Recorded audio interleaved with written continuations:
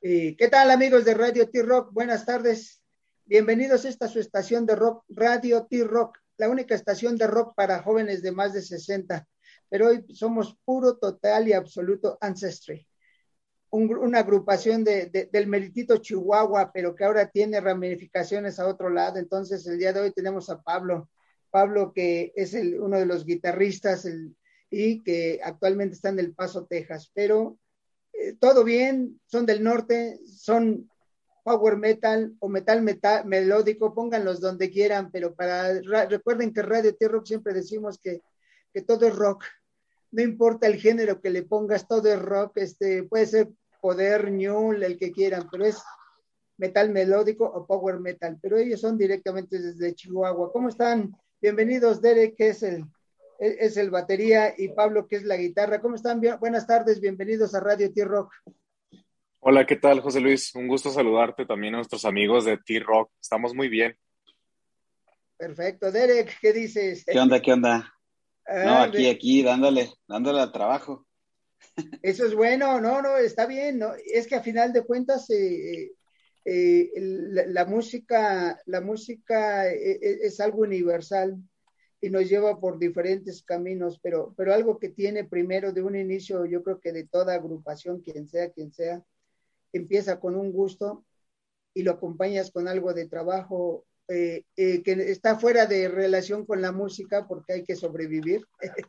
Y ya después sí, al final de cuentas, mientras no tengas un sponsor que te diga, aquí está una batería y te traigo una tama, te traigo una perla, te traigo aquí para que suene mejor, Pablo, le voy a dar una Gibson, le voy a dar una Fender, no sé.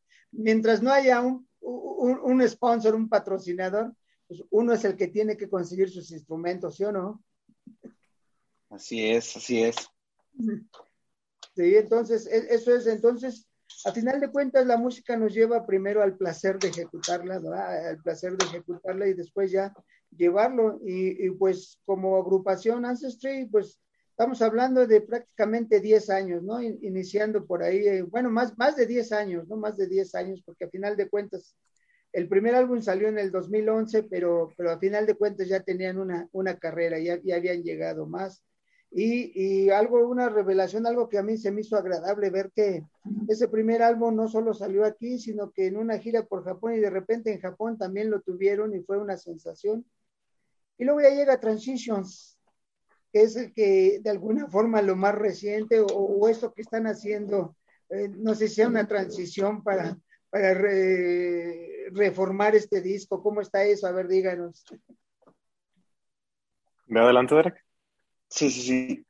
Pues Transitions viene siendo ya un cambio de lo que teníamos, o sea, la formulita que estábamos haciendo de Power Metal.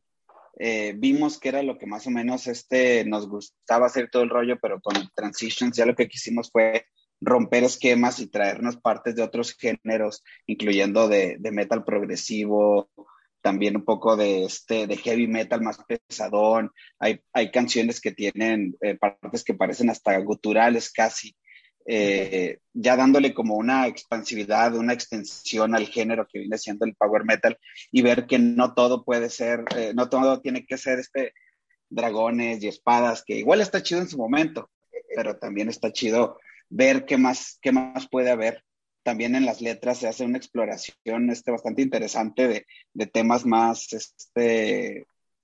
más densos, un poco más que le pueden caer a cualquier persona y no necesariamente a los caballeros de escudo y capa. Eso, no, pero obviamente hay una relación con algo siempre, ¿no? De hecho dices, eres metalero, andas de negro con estoperoles, y agitando la melena, ¿no? Algunos ya no agitamos más que el puro coco, nada más que melena, ¿no? Pero es una imagen, ¿no? A final de cuentas, yo hace rato estaba escuchando una de las rolas que tienen, que más bien arranca y se avienta como medio minuto, en una placidez, algo relajado, un piano, así como que dices, ay, estoy aquí a gusto sentado y de repente empieza a explotar el metal. No sé si esos son de los cambios que están buscando. Sí, realmente esa canción es bastante interesante. No sé si pudiste ver ahí. Es una colaboración con Tony Kako de Sonata Así Ártica, es. que es un vocalista que es de los pioneros del género y para nosotros traerlo a nuestro mundo es bastante interesante, ¿no? Exponerlo a ese tipo de dinámicas que si él ya estaba acostumbrado en algunos momentos, creo que es bueno traerlo como a un metal un poco más moderno y retomando un poco lo del nombre Transitions, pudiéramos entenderlo como un viaje lírico en el cual el escucha a la hora de tomar el disco, estamos proyectando un poco el human struggle o cuáles serían las etapas de transición de una persona a la hora de resolver un problema. Y no solo musicalmente representa una transición para nosotros, sino para nuestros escuchas a la hora de tomar el disco y realmente empaparse de la lírica, también van a sentir esa transición y van a encontrarse, van a proyectarse dentro del álbum líricamente y creo que es algo de lo que podemos abordar, así como mencionas en esa canción, es de mis favoritas porque precisamente demuestra una progresión en cuanto a las dinámicas de la canción y te va llevando por un viaje muy, muy diverso. Sí, no, no, de hecho, así me ocurrió. Obviamente, como se han dado cuenta, y más porque somos jóvenes de más de 60 aquí en Radio T-Rock, pero a mí me recordó un inicio, hay una banda, existía una banda holandesa que se llama, ay, ya se me fue el avión, espérenme, ahorita ya corroboro el nombre, está todos los discos y todo aquí. Exception, ay, qué feo que se me haya ido la onda. Bueno, Exception, una banda holandesa que en realidad tocaba música clásica a ritmo de rock. Ojalá y lo puedan escuchar, la busquen ahí, busquen Exception. Es una banda holandesa, obviamente ya desapareció es a finales de los 60, inicios de los 70, pero ese inicio de la canción me regresó a Exception. O sea, obviamente, por ejemplo, ellos tocan a la turca, que es una canción muy clásica, pero empieza igual muy lento y de repente empiezan a rock and rollar. Ustedes, el líder principal de esta agrupación era considerado un virtuoso del piano, Rick van der Linden, y entonces, de repente entras en un piano de iglesia, que era también algo que se les daba de las iglesias que tenían, sobre todo en Europa, que él tocaba así, y me recordó esa etapa de Deception. Obviamente, no creo que la hayan tomado de ahí, sino que le salió, se inspiraron así, pero me recordó a mi Exception, ese cambio que había que de repente parecía que estabas en la iglesia y de repente empiezan a rock and rollear. A mí me llevó ese viaje al inicio de los 70s con esta canción. Es que realmente el metal europeo tiene esa vertiente. Creo que el metal americano es un poquito más derivado del blues y el country como un híbrido y empiezan a hacer el rock, pero pasa muy interesante con el metal europeo que ellos tienen muchas influencias un poco más barroco, un poco Así más es, a su historia, a su la folclore, que clásica. pudiéramos considerar que la música clásica es parte de su folclore, así como algunos momentos de nuestro disco anterior que pudiéramos encontrar el harpsicordio y cosas de ese tipo, que Derek lo entiende muy bien a ese punto, ¿no? Sí. Algo bien interesante es que pues cada integrante de la banda tiene sus propias influencias, de tanto de rock como de hard rock, algunos les gusta hasta el black, o el death metal. Yo, por ejemplo, yo desde muy joven llevo escuchando rock progresivo que me ponía mi papá así casi religiosamente. Ahora vas a escuchar esto y lo otro. Y a mí hubo una agrupación que me gustó mucho que se llama Parlint Project, que es de un tecladista sueco, me parece, que de ahí me enamoré de los teclados, Mm. y también de la batería, porque en sí las canciones eran, o sea, no había ni guitarra, había guitarra de vez en cuando, pero más que nada con puro teclado y batería hacía una rudeza que nunca había escuchado, que después me fui a enterar años después de que sonaba más metal. Y entonces Exacto. realmente desde niño me gustaba el metal, solo que yo no sabía cómo se llamaba. Para mí era rock progresivo, esas canciones de media hora. Exacto, no, pero a final de cuentas, obviamente hablando un poco más populares, por ejemplo, Emerson Lake and Palmer, era piano, bajo y batería. Era piano, bajo y batería, no había guitarra, ahí no había guitarra, Emerson llenaba todo con los teclados, él era el que llenaba todo, ¿no? Pero al final de cuentas sí, son las influencias, ¿no? Y de repente le ponemos un nombre. A mí, por ejemplo, uno de los grupos que más admiro yo, es Jethro Tull. Jethro Tull, son rock and rolleros que no tienen abuela, pero los ponen en rock progresivo. O sea, yo no sé quién se le ocurrió decir que Jethro Tull es rock progresivo. Es más, entra en una tienda de discos, Jethro Tull, pues buscan y le van a decir el lado del rock progresivo, ¿no? Ellos tocaban un rock. Ellos tocaban rock. Sí, sí, está en rock progresivo, ¿no? De repente te colocan en alguna, pues les decía al inicio, es rock, no importa dónde lo coloques, pero es rock a final de cuentas, ¿no? Y escuchas, por ejemplo, Jethro Tull, y de repente tiene unas canciones que es, ay, ¿dónde está lo progresivo? Es rock, y es hermoso, y es maravilloso cómo lo ejecutan todos a la hora de estar dándole, obviamente, sonaba arriba de todo la flauta, pero tenían unas guitarras bárbaras, como requinteaban, a ver, Pablo es el que va a decirme al rato, sí, ¿no? Pero de verdad los guitarristas que en su época tuvo Jethro Tull no tenían abuela como guitarristas, eran unos desgraciados guitarristas bárbaros, ¿no? Entonces te clasifican en algo, te ponen progresivo, yo siento, bueno, progresivo de dónde. Pero el último rock, todo es rock. De rock, ¿no? Es rock, es como lo que dicen aquí, dice, ¿tú qué tocas? Si eres grupo de la Ciudad de México, eres rock urbano. ¿Dónde, desgraciados, está lo urbano?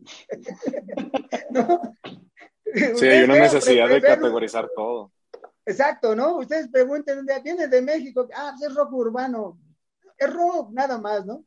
Y obviamente yo lo que escuché de ustedes sí vi, o sea, sí vi ese cambio y me agradó, y reitero, hacia dónde me llevó a inicios de los 70s, finales de los 60s, inicios de los 70s con ese hecho. Y es agradable siempre, bueno, siempre hemos pensado que la música es lo más agradable y que te lleva a rincones agradables de tu vida, o en un espacio o en un momento de tu vida, ¿no? Correctamente. Definitivamente. Eso, citando un poquito a Victor Wooten, habla sobre la música como un lenguaje y comenta que es un lenguaje más efectivo incluso que el escrito, porque no necesitas entenderlo para que funcione. Eso mismo pasa con la música. No tienes que ser músico para que te lleve a los lugares en la que una canción tiene que llevarte, y pues muy sabias palabras por parte de Víctor, ¿no? Es algo que siempre he tenido muy en cuenta. Exacto, ¿no? Porque a final de cuentas no importa el género que ejecutes, ¿no? Derek hablaba, por ejemplo, hablaba de las influencias.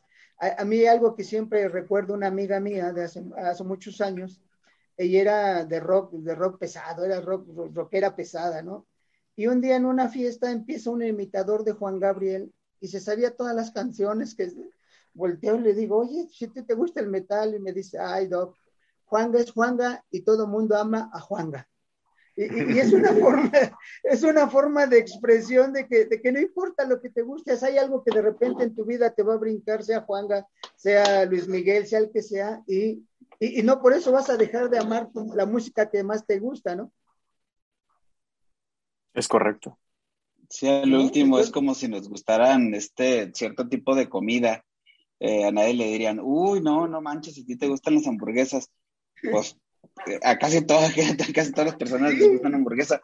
Tal vez algunos prefieran cosas más saludables de vez en cuando, o sea, casi toda su semana, pero de vez en cuando se van a echar una hamburguesa. Una hamburguesa aquí viene siendo tal vez pop o algo así por el estilo. Algo que le gusta a todo el mundo, por ejemplo. Exacto, entonces esa es la cuestión con la música, hacia dónde nos lleva, y bien lo que decía Pablo, ¿no?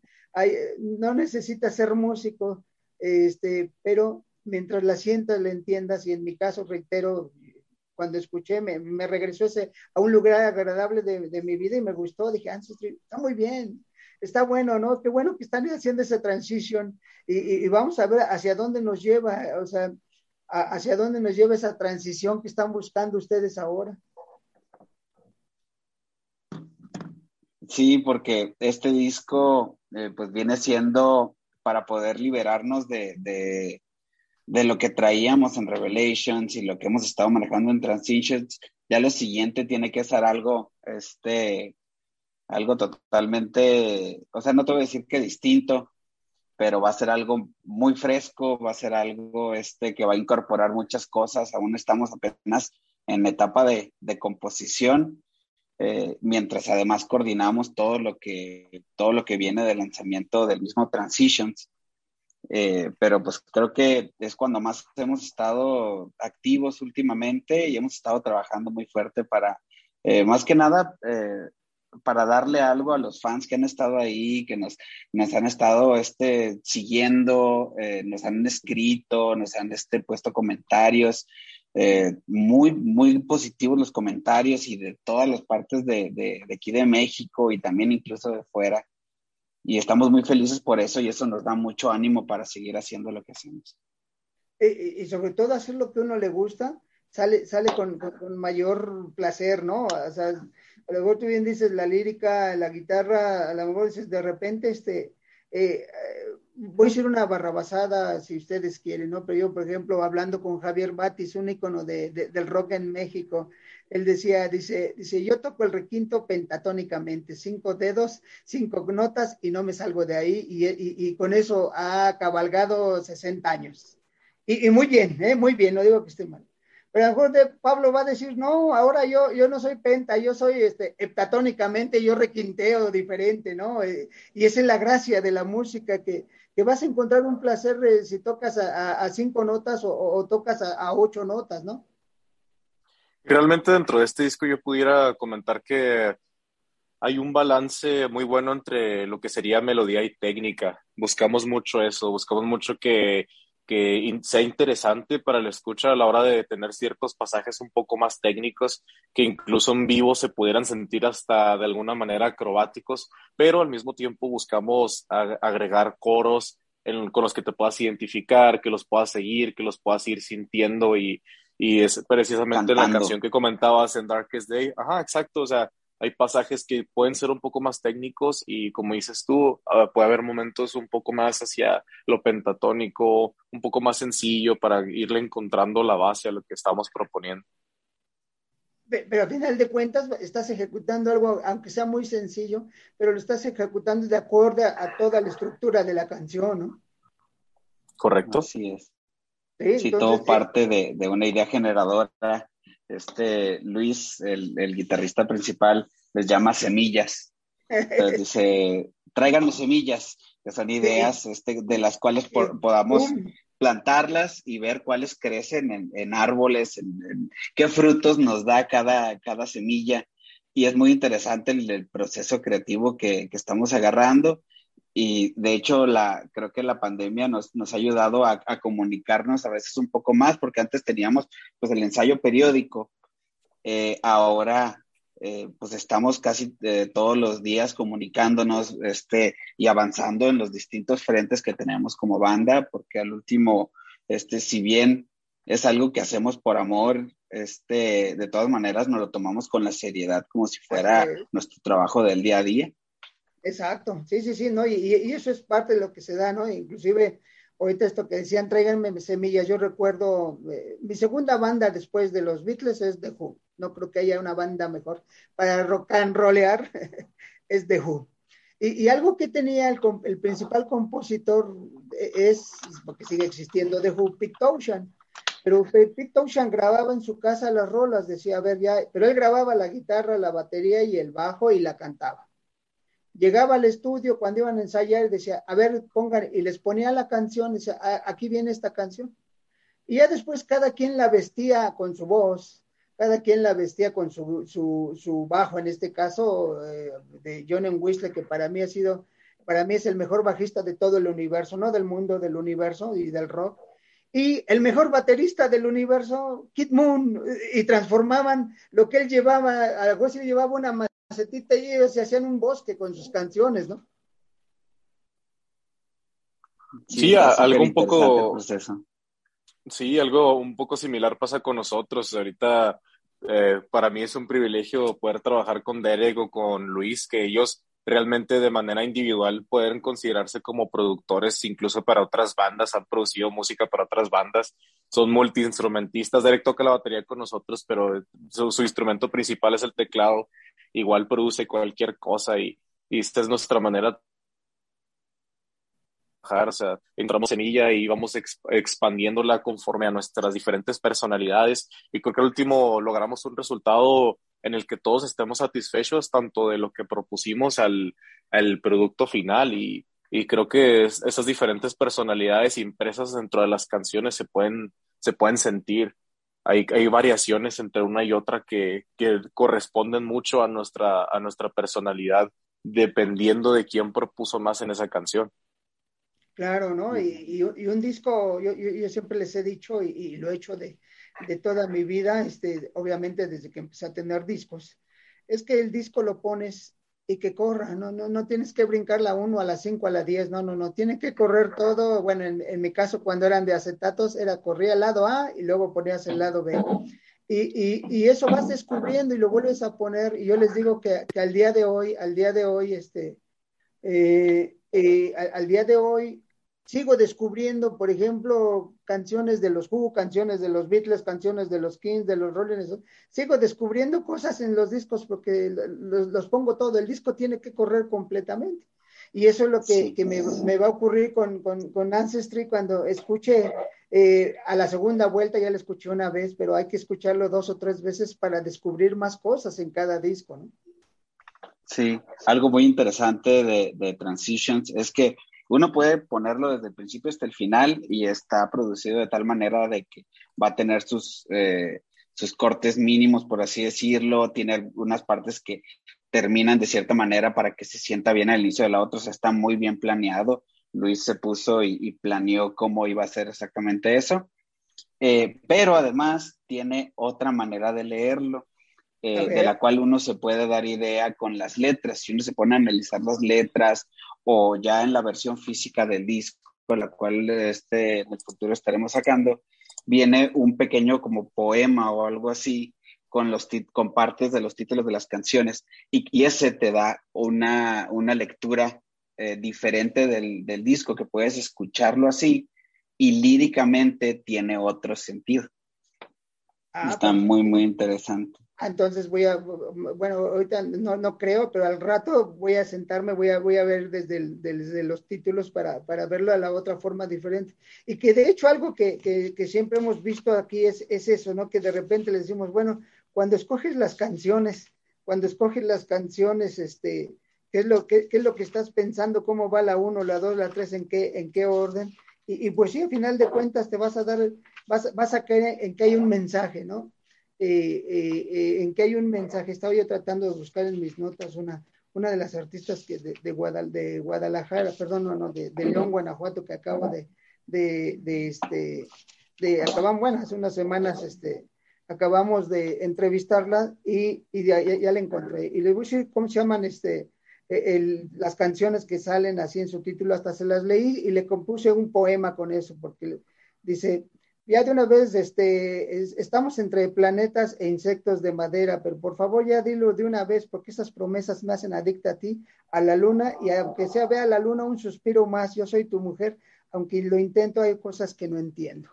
Todo lo que acabo de leer son los títulos de las canciones de su disco. Y me dice, oye, ¿cómo leíste esto?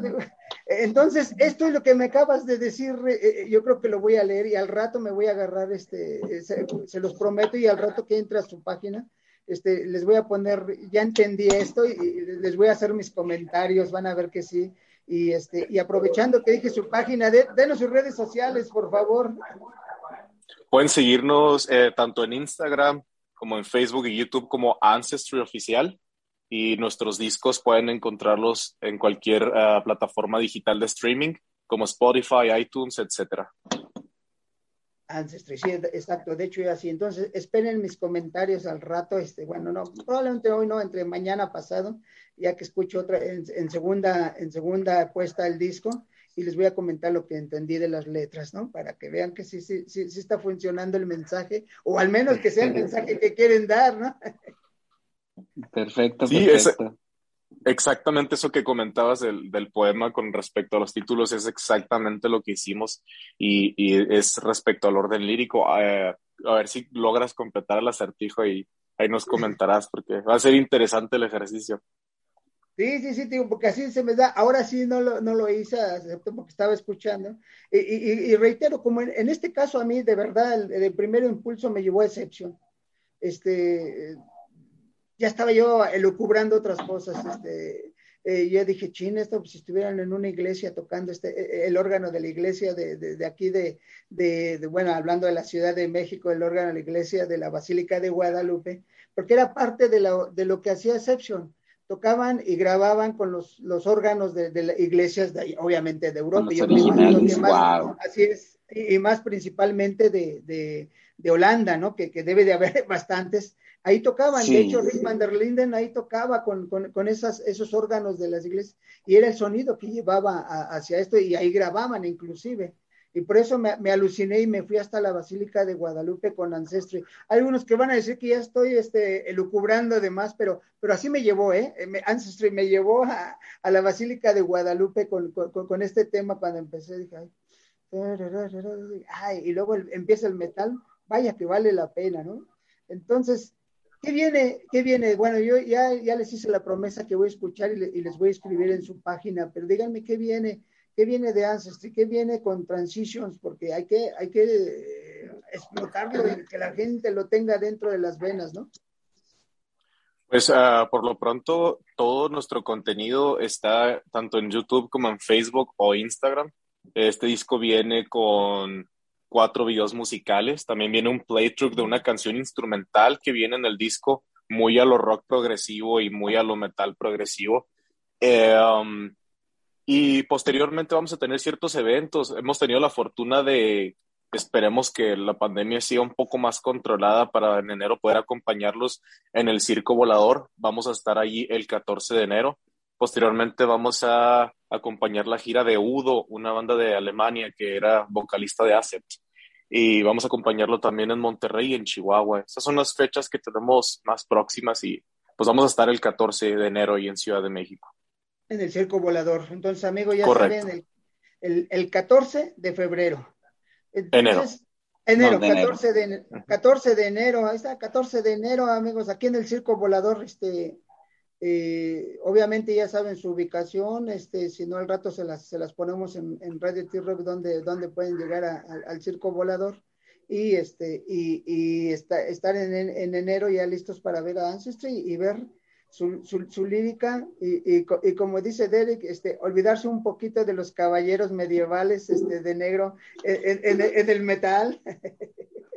Que está chido a veces, o sea, que no me malentiendan, crecimos nosotros con eso y tenemos incluso influencias así, un poco de Rhapsody, un poco de Dragon Force, Avantasia, todo eso. Claro que nos encanta, pero tratamos de ver hacia dónde nos conduce nuestra música, porque así como tú comentas, cómo te llevó la canción, nosotros mientras estamos en proceso de composición, a veces vamos siguiendo las rolas a donde nos van llevando, a veces la rola pide una cosa o pide otra y pues tú ahí eres como que el intérprete a ver qué es lo que quiere más o menos la canción y para poder hacer uno eso tiene que quitarse un poco las ideas preconcebidas del género y empezar a escuchar realmente, ok, esta melodía de dónde viene o a qué suena y qué pasa si le exagero eso que trae o qué pasa si la detengo un poco, qué pasa si la hago más rápida o más lenta. Son cosas exploraciones musicales muy interesantes que pueden escuchar tanto en este disco y que se me hace que escucharán más que nada en el siguiente.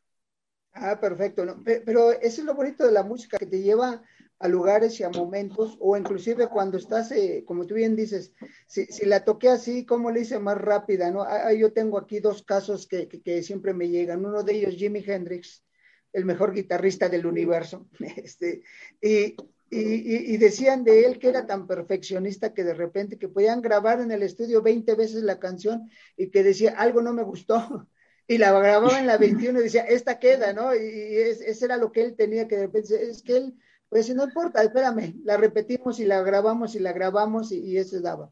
Y otro ejemplo que me da cuando Lennon grabó el Imagina, el disco, y sobre todo la canción Imagina, invitó a músicos, amigos de él, entre ellos Harrison y Klaus Bormann, alguien que tenía muchos años conviviendo, bajista, y de repente dicen a Klaus Bormann, ¿tú qué opinas? Dice, es que imagina, nada más era el piano y la voz de Lennon, no tenía que haberle metido ninguna otra cosa, era una canción maravillosa, pero le metí otras cosas, dice, yo inclusive cuando yo le decía, no, nada más, eres tú y el piano, no pongas más, no, métele.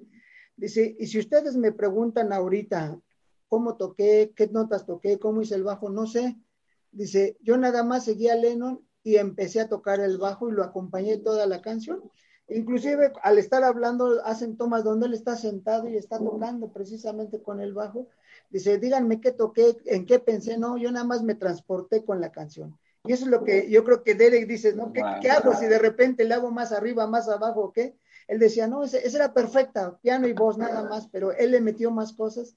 Pues me dejé llevar, así que él, como dicen ahora, puro flow y a tocar el bajo en Imagina, ¿no? Es que realmente no nos podemos zafar de este factor mágico que tiene la música, por más que a veces el mercado apueste por ciertas fórmulas o a veces uno quiera como que presentar sus ideas más estructuradas, siempre hay como que este factor mágico que no sé qué toma fue. Y es algo que me gusta mucho de las presentaciones en vivo. Siento como que hay ciertas cosas que son específicas del lugar, algo se manifestó en ese momento y saca algo de nosotros en ese instante. Yo me acuerdo en algunos eventos en vivo, Derek de repente llega a hacer algo un poquito diferente con el doble bombo, lo que sea, y me se siente siguen. otra cosa. Y lo seguimos, o sea, de alguna manera muy natural empieza a caer ahí.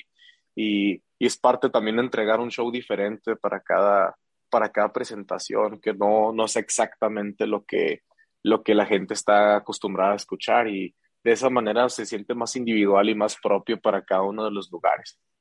Exacto, ¿no? Y al final de cuentas, siempre una presentación en vivo, ahí cuando estás de frente es diferente, ¿no? Bien dices tú, estás sintiendo la vibra de la gente y esa es la que te la regresa y lo estás haciendo, ¿no? Yo te recuerdo, por ejemplo, algo que hablando de baterías, yo siempre les he dicho, bueno, la batería es la que lleva el ritmo.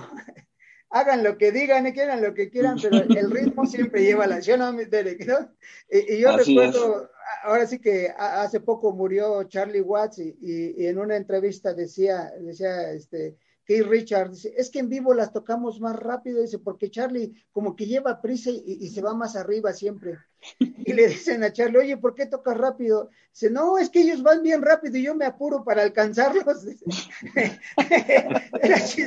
Unos decían que se echaban la culpa, yo tengo que darle rápido para alcanzarlos para ver en dónde está, ¿no? Esa es una, o la otra, hablando de los mejores bajistas y bateristas de Kid Moon y de John Entwistle, que Pete Townshend decía, dice, no, si es que Kid hace las cosas más inverosímiles en el escenario, dice, es tal su desastre que luego hace, decía entre comillas desastre, dice, que hasta hace que John se salga de tono, imagínense lo que hace en el escenario. Eso sí es digno, dice, hasta hace que se salga de tono, ¿no? Pero si ustedes escuchan un disco, sobre todo en vivo de los Who, hay momentos en que la batería, perdón, la guitarra la deja de tocar Pete, y el grupo no se oye vacío para nada, siguen la batería y el bajo, y siguen con esa fuerza tremenda. Esa es la gracia de algo, sobre todo en vivo, ¿no? Que dices, bueno, de Who tocaba una rock ópera con un bajo, una batería, una guitarra y la voz, y de repente dices, bueno, había instrumentación, violines y todo, pero esos cuatro lo hacían maravilloso en el escenario, y es lo que dices, Pablo, ¿no? Que de repente hay cosas diferentes, y si Derek te anima con su ritmo a hacer algo diferente, pues lo vas a hacer, ¿no? Correctamente, sí. Y pues realmente es parte de dejarte llevar y absorber la energía del público y sobre todo entre nosotros seguir esa química que nos ha hecho conectar tan bien en todo lo que hemos hecho. Claro, no. Conectamos entre nosotros y yo he sentido, de hecho, desde que me reintegré a la banda hace unos años, porque yo fui cofundador junto con Luis, y luego me separé de la banda por motivos médicos, de que empecé a tener problemas para tocar. Y ya años después, me invitaron nada más digamos, a cubrir una fecha porque el baterista no iba a poder, bueno, más bien porque creo que ya se había salido el último baterista. Me dijeron, les dijo Luis, pues pregúntenle a ver si les quiere hacer el paro. Ajá. Y me preguntaron y yo dije, no, sí se puede, en Juárez, ok, vamos. Tengo tiempo. Y cuando estábamos tocando, o sea, porque en los ensayos me acuerdo que yo me estaba muriendo hace muchísimo que no tocaba power metal a esa velocidad, con esa cantidad de golpes. Ya había escuchado el disco al derecho y al revés, porque de todas maneras, aunque me salí, nunca le perdí el rastro a Ancestry y ahí estaba al pie del cañón. Bueno, más o menos. Pero sí había escuchado el disco del derecho y al revés. Y entonces ya cuando empezamos a ensayar, me acuerdo que había cierta energía, pero cuando estábamos allá en vivo, fue una energía totalmente distinta y yo creo que tiene que ver con las personas, tiene que ver con el público. Exacto, si el público está emocionado, si al público le gusta, te transmite a ti como músico y luego tú, así casi como poseído, ¿no? Pero en el sentido de que sin control de uno mismo regresa a eso y hace como una especie de feedback, sí, como una bola de nieve de emociones que uno comparte de nuevo, y la gente se prende más y se arma una energía muy, muy intensa. Comentaban que a veces cuando uno va a algún concierto, por ejemplo, con mucha gente, que a veces ni siquiera te mueves tú, te mueve más bien la masa de gente, ¿no? Pues todo eso es parte de la energía de un concierto en vivo, de un evento. Exacto, ¿no? Y eso lo estás, lo estás ejecutando. Y el cuerpo tiene memoria. Yo creo que tu cuerpo dijo, oye, acuérdate cómo tocabas antes y empieza a dar, ¿no? El cuerpo tiene memoria y las manos empiezan a mover solitas, los pies se mueven solos. Ya saben qué sigue, ¿no? Sí. Ya le están dando, ¿no? No, nosotros felices. Amigos, recuerden que estamos en Radio T-Rock, la única estación de rock para jóvenes de más de 60, pero hoy somos puro, total y absoluto Ancestry. Así es que recuerden, amigos, vamos a mandarles unos saludos a todos los que nos escuchan por stream, Listen to My Radio, Facebook, la página web y ahora también que nos escuchan por emisoras.com.mx. Recuerden que esta entrevista y todas las demás las pueden revivir en Spotify, Amazon Music y todas las demás plataformas. Inclusive si van a Tepito, de repente nos van a encontrar ahí de piratas también, ¿eh? Ya nos venden piratas, así es que estas las pueden ver. Entonces, de inicio, ahorita lo próximo de ustedes es en enero, y obviamente vamos a tener el privilegio del circo volador, pero en enero ya no solo escucharemos Transition, sino el nuevo material, ¿no? No, más bien Transitions, que viene siendo ahorita el nuevo material. O sea, es lo más nuevo, Transitions. Estamos trabajando en cosas nuevas para el Pero futuro. algo de repente van a aventar, ¿no? Digo, Pues, ahí veremos. Yo estaba escuchando el concierto más reciente de los Rolling Stones, ahora post Charlie Brown, por Charlie Watts, perdón, obviamente los Rolling Stones tocan lo que tocaban desde hace 60 años, pero de repente dicen, esto es lo nuevo, les vamos a echar algo diferente ahorita y tocan una o dos canciones. Yo espero que nos hagan eso aquí en el Circo Volador, que digan, aquí va Transitions, pero les vamos a dar una probadita de lo que viene, ¿no? Probablemente pueda pasar eso. Es que realmente no hemos tocado tanto la Ciudad de México, entonces créeme que todo lo que llevemos ahí en ese momento se va a sentir nuevo y pues a ver cómo se dejan querer, pero y espero que sea un muy buen show. Vas a ver que sí, así va a ser y esperemos estar ahí. Como somos de jóvenes de más de 60, nos cuidamos un poquito más en Radio T-Rock. Pero ya para enero, si en realidad, ya aquí en la Ciudad de México estamos en verde, pero yo les digo que estamos como una sandía verde por fuera, pero rojo por dentro. Entonces, yo espero que seamos más verdes para enero y nos daremos la vuelta por el circo volador para ver y yo emocionarme e irme hasta la Basílica de Guadalupe con sus temas en ese alucinada mental que yo me doy, que soy yo nada más. pues nosotros agradecidos, Pablo, Derek, muchas gracias porque están y nos hicieron el honor de estar en Radio T-Rock. Algo que quieran agregar para los fans. Pablo, ¿qué nos puedes decir? Pues primero que nada, quiero aquí en Facebook estoy viendo saludos a Efraín Miranda, a Mario Juárez y a Jojo. Gracias por sintonizarnos y muchas gracias por invitarnos a tu espacio, José. Créeme que nos ayuda muchísimo a trascender esta cuestión del algoritmo que tiene las redes sociales y llegar a cada vez a otros lugares de manera más orgánica, y vamos a seguir apostando por la música, que a fin de cuentas por eso estamos aquí. Estamos enamorados de esto y porque todavía queda muchísimo por dar y por escuchar. Muchas gracias. Sí, a Efra y a Mario, músicos, uno bajista, el otro guitarrista, un saludo para ellos, claro que sí. Derek, ¿algo que quieras decirle a nuestros radioescuchas? No, pues primero que nada, José Luis, agradecerte muchísimo la oportunidad de estar aquí, de recibirnos. Ahí esperamos cuando nos quieras volver a invitar, nosotros felices, ¿eh? Vamos a ver que pronto. Perfecto. También los esperamos ahí en el Circo Volador, ya saben, el 14 de enero. Ya con suerte ya todo va a estar bien. Un saludo a los fans de Tlaxcala, que me comentaban que por ahí había varios. Entonces un saludote para aquellos, y también para todos los que nos estén escuchando en este momento, un saludote de parte de todo Ancestry, pero un saludo muy personal y de todo corazón del baterista de Derek Ávila.